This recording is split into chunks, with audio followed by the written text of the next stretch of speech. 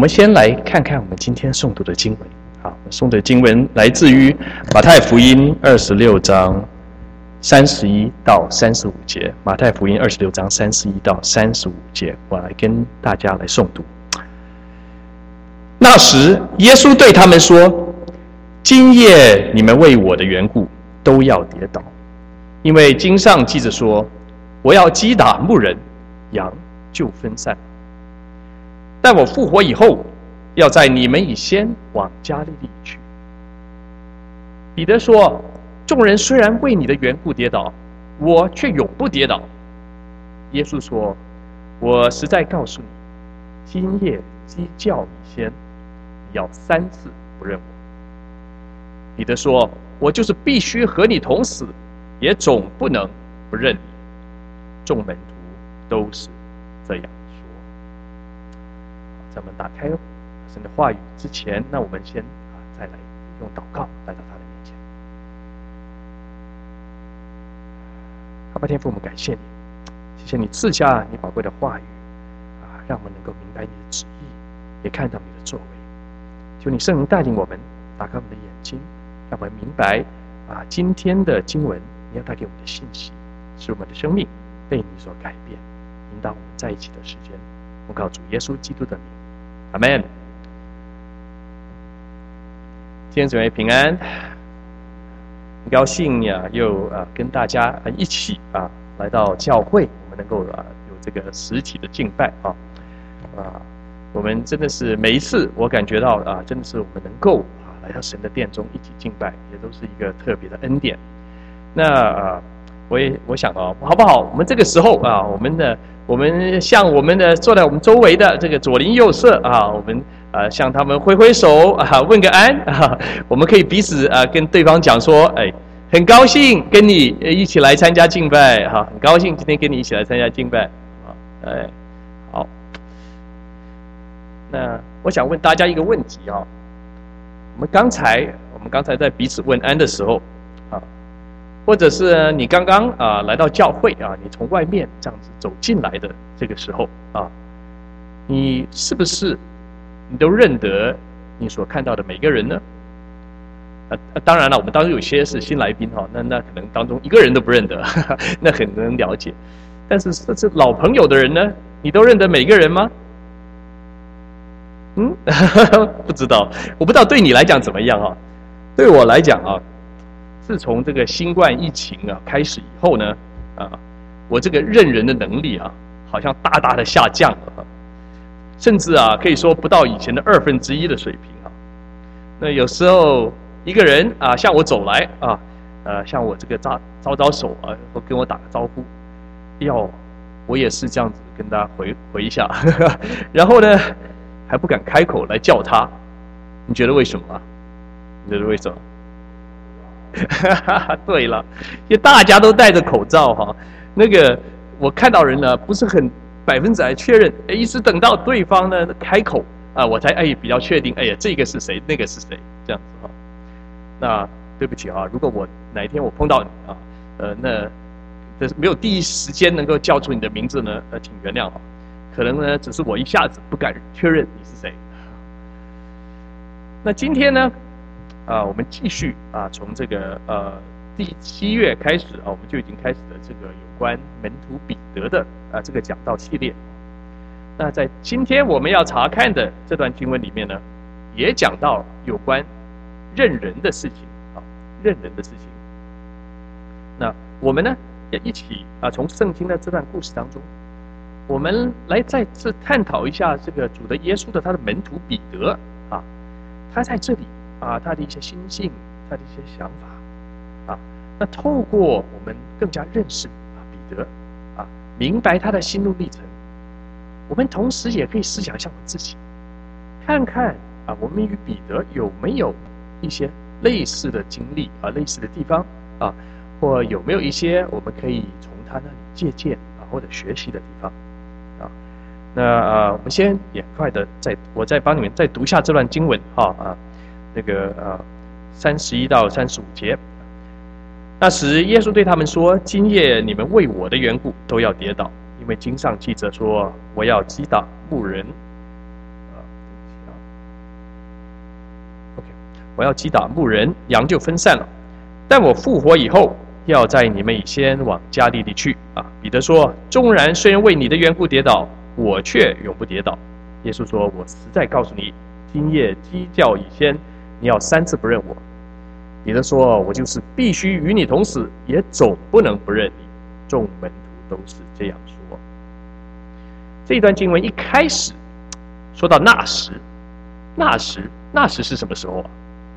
啊？如果我们往前面稍微翻一翻的话，我们就会看到耶稣跟他的门徒讲这段话的时间点呢，是在那最后的晚餐以后。最后的晚餐我们都知道是什么吗？我们都知道吧？最后的晚餐是讲了耶稣跟他的门徒在他被钉十字架之前他们一起庆祝逾越节，在这个逾越节之前，他们一起共进的最后这个晚餐。那在这个晚餐当中呢，发生了很多很重要的事当然也这前面有记载到耶稣这个指出这个犹大将要出卖他，他也向门徒们颁布了这个我们现在教会都一直存留下来一直在遵守的这个两个圣礼的之一，就是纪念主的这个圣餐，他的饼和杯。那在完成了这一些了以后呢，耶稣就向门徒们讲了这段话，要告诉他们马上要发生的事情。那之后呢，他们就往橄榄山去又到了客西马尼园，还有这个耶稣会走上十字架的祷告等等等等门徒睡着了，很多一些如果你对这个整个新约的这个故事比较熟悉的话你知道它是在哪一个点上。那在这里耶稣要告诉门徒的是什么呢？他说：今夜你们要为我的缘故都要跌倒，因为经上记着我要击打牧人，羊就分散了。为了我的缘故你们都要跌倒这个跌倒这个字英文是 stumble 或者 fall away 意思就是这个就是在今天的晚上，这些本来跟着耶稣好好的这些门徒突然间都会抛弃主，离他而去。这样子的话突然间讲出来，你想这门徒们会不会都会觉得很吃惊这好像真的是跟他们的想法完全不一样那你觉得在这群人当中谁会第一个回答？当然就是这个快言快语的彼得，对不对？你可以想象他一听到主耶稣这样子说他马上拍拍胸口说，大声回答说：众人都可能因为你的缘故跌倒，我却永不跌倒。哇，他这个话讲得很大我永不跌倒。但是呢，他的话音未落耶稣就直接的回答说：我实在告诉你，今夜鸡叫以先，你要3次不认我。耶稣告诉彼得，他将要用什么样的方式来这个抛弃背叛他的主，就是他会3次的不认主。不认我指的是什么？我们可以先想想看，我们在一般的情况下，我们在什么时候我们会不认一个人呢？我们在什么时候我们会不认一个人呢？那这个其实有几种第一种呢，最简单的我们都知道的话，就不认识不知道这个人是谁就像刚才这个口罩戴得太严密了，根本认不出来是谁不知道，或者对这人完全没有认识那个不知道对方是谁。假如有一天你去逛 mall， 走到 mall 里面你碰到这样一个小孩他看到你跟你打招呼然后说你不认识我吗？你会觉得怎么样？你会觉得很奇怪怎么会认识你？那除非呢你是特别喜欢这个滑板的运动skateboarding 也爱看奥运，那呢你可能才会认出来原来这一位呢是来自澳洲的滑板冠军这个很年轻的这个 Keegan Palmer 当我们面对一个不认识的一个人平常不认识的人，我们不知道他是谁，当然就不会认他了。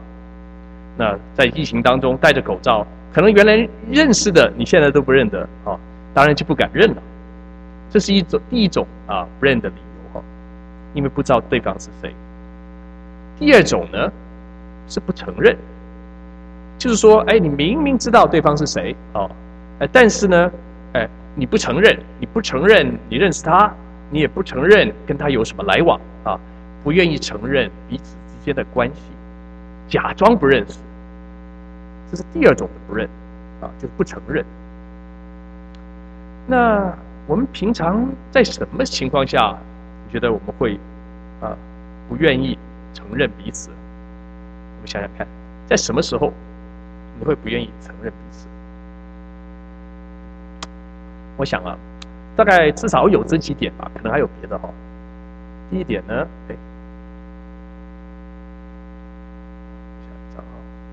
第一点呢，可能生气了，受伤了，对方做了一些事情伤害了我的心。哎呀，本来是好朋友的这个闺蜜或者是这个生死之交的，哇，怎么做这样的事情对我？我这辈子再不认识你。决定老死不相往来因为对方做了对自己伤害太大的一些事情这种情况我会觉得绝对不认这个人第二种呢，可能是 shame， 就是好像是以对方为耻这个我知道我不知道你们有没有小时候有没有这种经历我好像还没有太多，但是我听过很多孩子有讲这种话，就说有时一些中国的父母就恐吓小孩说：“你这个考试考这么差，我再也不认你做我儿女。”这类的话不知道有没有听过？好像是呢，这个以对方为耻，当然这个是父母恐吓小孩的话不是真的不认但是搞不好有些人还真的不认那另外呢，有时候可能有碰到一些这个对不起可能碰到一些比较势利的人，以前跟你这很好的，但是后来发现，你好像混得不是那么好又怕觉得哎呀，好像没有跟你在一起，好像没有脸了，那就假装不认识了好像划清关系有些这个有时候我们看这个电视剧看剧情里面看到有些什么讲到一些势利的一些远房亲戚什么之类的，可能就归在这种假装不认识，在某种场合里面，这个人不是我们亲戚，这人不认识的以这个人为耻那另外呢，就像这里打到的 forget 疏远淡忘，哎呀，这个人可能很久以前有过一面之交就会有一些交集但是呢，哎呀，好久没有碰到，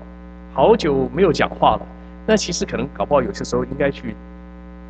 情理上好像应该去关心一下，但是忘记做了，一拖就是一年半年的，那突然间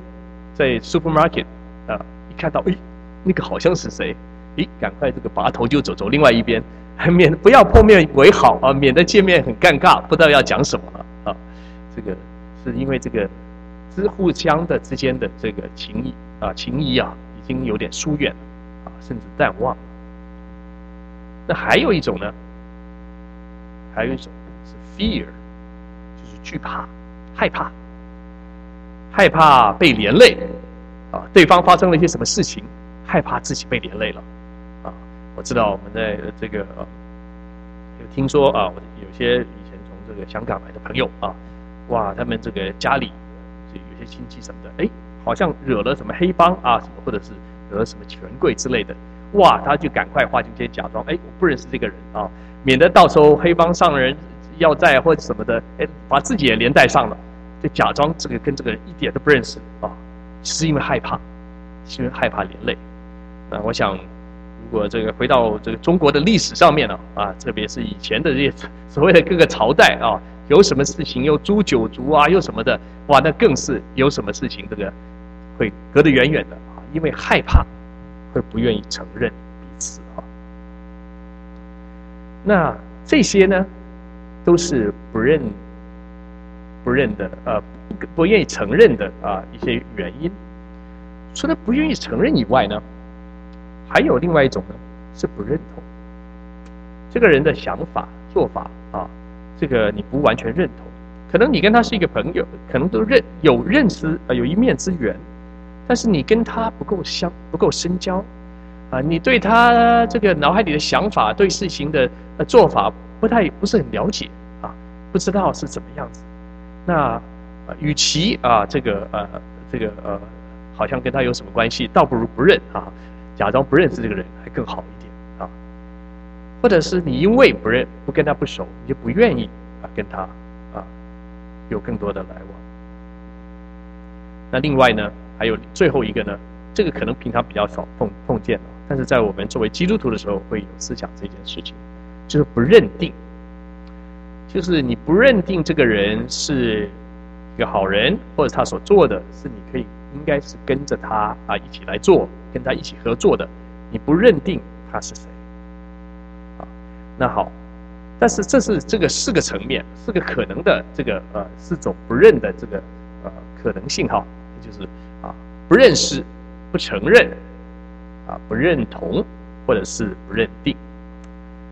那在这里，你想回到今天的经文哈，我们看到这里我们讲到的彼得，这个耶稣的门徒彼得，你觉得他的心态又是怎么样子的呢？他会是哪一种？会是哪一种？那当耶稣告诉彼得他在我们想一想看他会是哪一种？我想其实可能这当中可能最后一种的层面，不是最后一种，就是在那不承认的可能会比较多一点，对不对？他可能害怕那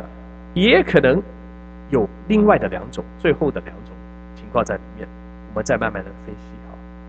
那当耶稣告诉彼得他在鸡叫之前，他将要3次不认主的话，这时候，那这位血气方刚的门徒的回应是：我就是必须与你同死，也总不能不认你，就是为了就算要不去死，我都不会不认你这样的回应呢，确实跟他这个个性十分的相符那我也相信彼得当时一定是觉得自己可以做得到，他一定也是下定决心就算死也要跟主死在一起一定不会不认主。那他这样子一回答呢，他周围的这别的门徒呢，也跟着他一样的回答。那如果你熟悉圣经的故事或者就是继续把圣经往下翻的话你就看到彼得这个大口所说的话呢，就是完全落空了，他最终就失败了。当耶稣被捕以后真的像他主所预言的，彼得3次的不认主。那为什么彼得不认主呢？我们可以看看我们刚才有稍微提了一下，但是我们这里可以再仔细看看，我们从这4个不同的不认的原因来探讨。第一个说不认识，彼得是已经跟随了耶稣到这一点3年那跟着他到处的听耶稣讲道医病赶鬼治病等等的帮助穷人。那这个时候彼得不可能不认识耶稣他是绝对是认识耶稣的，而且呢从彼得的口中讲出一些很重要的有关耶稣是谁的这样的话。比如在这里我特别指出的是这个马太福音16章15到16节耶稣说：你们说我是谁？这耶稣在问这门徒们说别人说你们说我是谁？那西门彼得回答说你是基督，是永生神的儿子基督就是救世主的意思那这里彼得的回答表明他很知道耶稣是谁，他很清楚耶稣是谁别人都没有这样子准确的回答，这么精确这么清楚的回答。那可见彼得一定不是因为不认识的缘故不认主的。那有可能是因为不愿意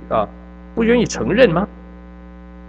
那如果是那样子的话，为什么彼得不愿意承认他和耶稣的这个师徒关系呢？那我们来看一看这个他最后一次不认主的时候这个情况我们可以来从中来看看他的心态是怎么样？是选了这个路加福音第22章的59到62节这一小段。好，路加福音22章59节，约过了1小时，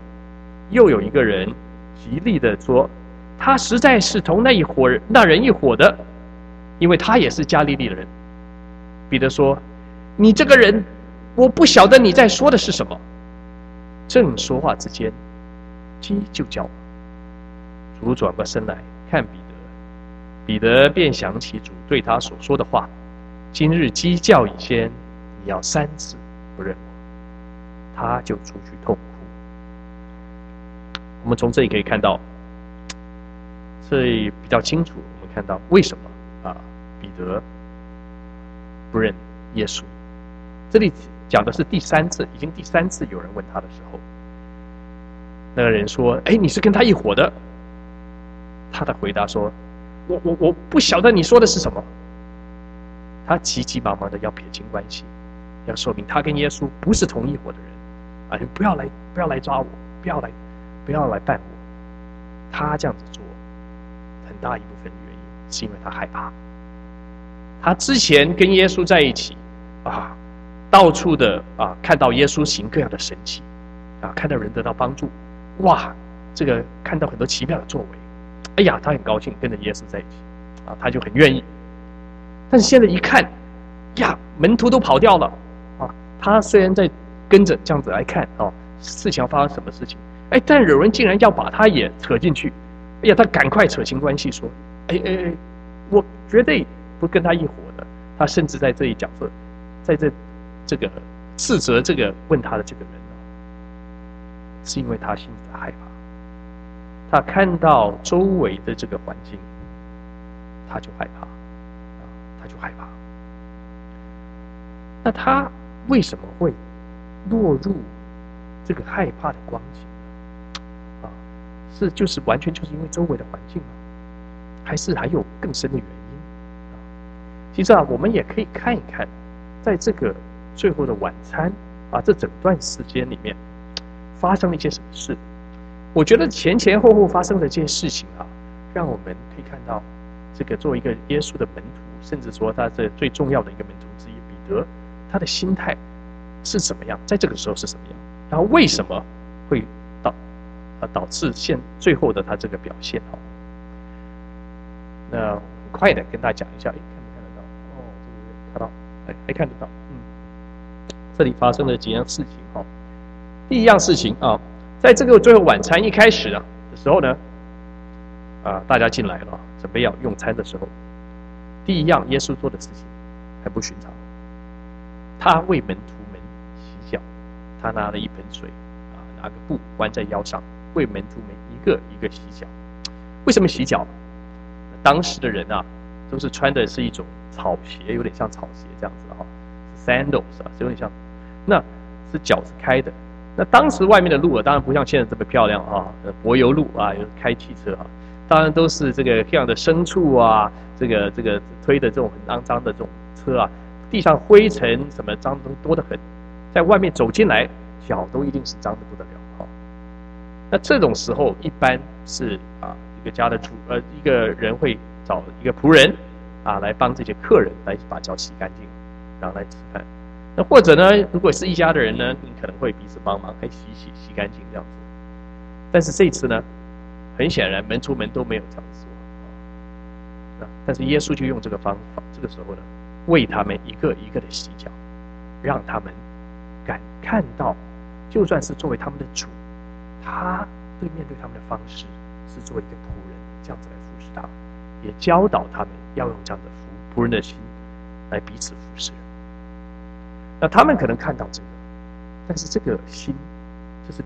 可能是他们第一次在思想这个话题很快他们的思绪又被拉到别的地方去了。那下一样事情是什么？耶稣预言犹大将要出卖耶稣。那一般来讲如果你要干一些什么事情，我们一群人要做一些事情，那当中有一个人要出卖你，你要做的是什么？赶快把这人踢出去，赶出去或者是如果是你是什么是个黑帮啊什么这种黑社会这种的话啊，赶快把这人给弄掉，对不对？但是耶稣做什么？耶稣在这个地方跟犹大说，给他最后的机会，然后看到犹大的心不愿意改变，他对犹大说：“你要做的事啊，你就赶快去做吧，你就赶快去做吧。”为什么耶稣这样做？不是耶稣没有智慧，而是耶稣让他们，耶稣让这样的记载，我们就看得到，这个本来这一切其实都在神的计划当中，耶稣也是愿意按照神的计划，纵然是要被他的门徒所卖，而要为人钉在十字架上，他还是愿意继续这样子做。但是显然门徒们也看不懂耶稣的心，他们只是担心问耶稣：“哎，是不是我？是不是我？是不是我要卖？”这个听起来也有点可笑，这种问法，对不对？你是不是自己应该会知道啊？但是只是他担心会被这个指责吧？那下一样，耶稣说的是，他颁布圣餐在饭后，他在餐桌上拿起饼来注谢了剥开，说：“这是我的身体，要为你们剥开。”然后又拿起杯来这是我流血为你们立的新约你们如此行为的是纪念我。他已经跟他们讲了，让他们知道，他马上就要走上十字架上，为他们舍身为这个世界的人赎罪。但是门徒们很显然也还没有完全明白这个意思，因为他们做的是什么？他们下一个做的就是在彼此争。哎呀，我们这群人当中，我们谁为大？谁是最大的？我是最大的，你是最大的，就还在想这种事情，完全不明白他爱他们的救主的心怀。那之后就到了这里，耶稣预言众人将要这个都要跌倒不认耶稣。那后来呢，继续呢讲到的就是耶稣带着他们到客西马尼园去祷告但是这些门徒们竟然一个两个都睡着了没有办法一起警醒一起来祷告之后官兵来抓拿耶稣，那彼得就拔刀砍掉了这个大祭司一个仆人的耳朵，耶稣也施行神迹把他医好了。但是之后门徒就四散。好，基本上在这里前后发生的就这些事情，但这些事情都让我们看到，其实从这个最后晚餐一开始，直到主被主这一段，他们其实都不明白主的心，他们其实心里想的是，就算像彼得这样子，觉得耶稣是比赛亚，是救世主，他觉得耶稣来就是要打翻这个罗马的统治，带他们重新这恢复以色列国的荣耀那他们一个两个就在开始已经在数算说，哎呀，我在国中要做第几位，谁大谁小，想要做这件事情，他们不明白主来的所要来做的是要拯救世人，是舍身的事情他们不认同耶稣，他们不明白耶稣的心。那最后一点讲到是这个认定主。那因为他们不明白耶稣的心他们期待的是一个胜利、凯旋、荣耀的这样子一个发生一个进程，但现在看到却是耶稣被捕，好像盼望失去，那当然他们就不会愿意继续的跟随，他们没有办法这个认定主之前所跟他们讲的跟随他。这是彼得的这个心路历程，这是为什么后来就算有一个使女问他两句，他就赶快说不认我跟他没有关系，不认识他。另外别的人周围的人跟他问一问他甚至说你这个人我跟他有什么关系，就是他会陷入这样子的一个不认主的这样子一个状态之中。彼得的心态是这样子，那我们也可以想想看，那我们呢？我们的心态是什么样？我们对神的回应应该是怎么样？我们其实也是可以从四个层面来想。其实我们对神第一样事情要做的，其实就是要先认识他。我知道我们很多人这个曾经或者现在，我们不认识这位创造天地的上帝，我们真不认识这位为我们死而复活的耶稣。你可能今天甚至是第一次真的多听一点有关耶稣的事情第一次听到耶稣这个名字，但是你要有一个心，你要有一个愿意的心求神给你一个愿意的心来多认识他。因为耶稣说我就是道路真理生命，没有人除了我没有人能到，除了透过我没有人能够到父那里去。我们不认识耶稣，我们就不认识，没有办法认识真神，我们也没有办法跟他真神有一个确切每天那个亲密的关系。那我们生命当中其实是失去了很重要的一部分。所以我们要认识主，我们要愿意认识主。第二样呢，在我们认识主以后，我们再跟他有一点关系以后，我们发现他是真实的，他是活的，他是在我们生命当中有作为的。我们要做的是，我们要承认主。我们承认主的意思是，我们承认我们跟他的这个关系，我们愿意接受他作为我们个人的救主。这不只是一些知识，不只是一些头脑，不是意志上面的事情，不是你懂得这个知道历史上有过这样的一个人，而是这一位耶稣现在跟你是有关系的你承认他是跟你有关系的人这是第二步，承认主。在承认主以后，第三步我们进入的就是认同主。认同主的话，不单指我们知道他是我们的救主，不单指我们承认接受他成为我们的救主，我们更愿意在这个生命当中更多的了解他我们愿意更加的来知道他的心意是什么，耶稣的心意是什么。他来到世上就是为要完成天父就是上帝的这工作，就是要拯救世人的工作。他自己是完全摆上直到死在十字架上，但也从十字架上被埋葬以后复活升天，让我们看到他是主他完成了这个拯救世人的工作。我们在这当中也有一份，他不只是做完了然后大家我们就 OK we're done， 我们就等着哪一天这个时候到了，我们就又回到神那里。不是，他实在是差派我们作为他的使者我们要做的是要像跟我们周围那还不认识他的这些人，把耶稣的事情跟他们传讲，也更把神在我们个人我们生命当中所做的事情愿意跟他们传讲那我们有这样一个带领别人去这个建立门徒的这样的一个生命我们有这样的使命在我们身上，我们愿意认同主，就是我们愿意接受从神而来的这样的使命。最后是我们要认定主。我们认定主代表说我们相信他在我们生命当中有最美好的计划，他的计划一定是能够使我们能够经历最大的丰盛，使我们能够得到最大的意义，在我们生命当中能够活出真的是最大的活力。我们愿意摆上我们的生命为主而活。这个在约翰福音12章25、26节，耶稣这样说：爱惜自己生命的，就失丧生命；在这世上恨恶自己生命的，就要保守生命到永生。若有人服侍我，就当跟从我，我在那里，服侍的我的人也要在那里。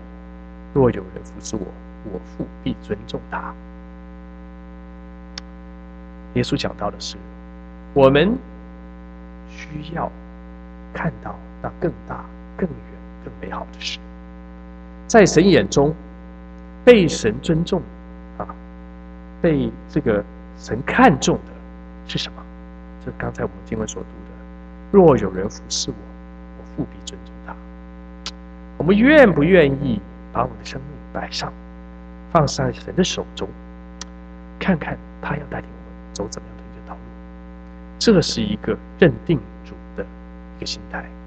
这是在生命当中愿意尊主为大，愿意跟随他的一个心态。而这样子一个心态啊，耶稣说这是甚至在别人看起来似乎是恨恶自己生命，但这样子的做法却要保守我们的生命直到永生。我记得其实我的生命也是经历过这样的一个阶段。以前跟大家一样，我也是这个在有自己的这个专长有自己的专业也过着一个很舒适的一个生活。那我心里就是觉得，好吧，那我也再加上一些服饰，在教会的服饰这样子好像就已经很完美了那但是呢，神却带我看到，我这一切所做的其实是自己为中心。虽然看起来有服饰，有在教会里面摆上，但是呢，我最终还是在满足我自己一个人的想法。我认定的还是我自己的价值观，我只是在旁边加上了一点点这个宗教，加上了一点点这个信仰让我心里觉得好一点。但是神要带给我的，却是比这个远超于这个层面。他要带领我更深的认识他，能够进入下个层面我记得很清楚我是有一天在灵修早上看经文看这个圣经的时候，我就看到耶稣透过这个路加福音的经文跟我讲说若人要跟从我的就要做若人要做我的门徒，就要放下一切跟从我。哇，那个时候我觉得，因为真是很奇妙的感觉，看到耶稣是亲自的用他的话语来跟我讲话。那也是那一刻，我认定了耶稣，他对我的生命带领一定比我自己要更好。我也认定了他的引导是要使我的生命能够发挥出他所创造我的时候就已经要设定要发挥的那个荣耀那个功用，那能够带领更多人得到好处。感谢神他已经预备好我的心。当时我就很坦然的很自然的我就接受了他的这个挑战跟这个呼召我就这个放下我当时的工作就这个到 LA 来读神学，一直跟随他直到今天在你们当中在教会做这个传道的工作。那你在神面前的他给你的呼召可能不是这样子，不像我的这么大180度的翻转，但是有一点还是很重要的，是你继续是在跟随自己的想法，还是你认定主对你生命有最美好的这个计划？你愿不愿意把你的生命交在主的手中，让他带领你？不设一些前置说我做这个不做这个而是说主你要怎么带领我？你要怎么用我？我愿意一直明白，我愿意跟随。求主帮助我们每一位，我们都能在神面前做这样的一个选择，我们愿意认定他。我这一次的这个题目说不能不认你好像是借了彼得的话，但这也是这个对大家的这个一个勉励。我希望我们每个人我们都意识到，我们不能不认这一位爱我们带领我们生命，为我们预备未来，也这是每天与我们同行的主。求神带领我们更多的顺从他，跟随他。好，那让我们一起来低头祷告。阿爸天父，我感谢你，我赞美你，谢谢你在创世之初你就拣选了我们，让我们有机会来认识你，因为我们是你所爱的，你所做的一切也在向我们显明了你的爱。主帮助我们不单只是接受你的爱，我们更愿意回应你的爱。我们在生命当中，我们愿意更加的认识你，我们愿意承认我们跟你的关系，我们也更是愿意认同你对我们生命的带领，甚至愿意认定你在我们生命当中的计划，让我们每一个人都愿意把我们的生命更多的向你敞开。求你在我们里面做你那美善的圣工，让我们天天经历的丰盛。不止自己得到益处，也把你的福分、你福音的好处带给我们周遭的人，一直传到地极。感谢天父，我们将此恭敬的仰望、祷告、祈求，奉靠主耶稣基督宝贵得胜的尊名，阿们。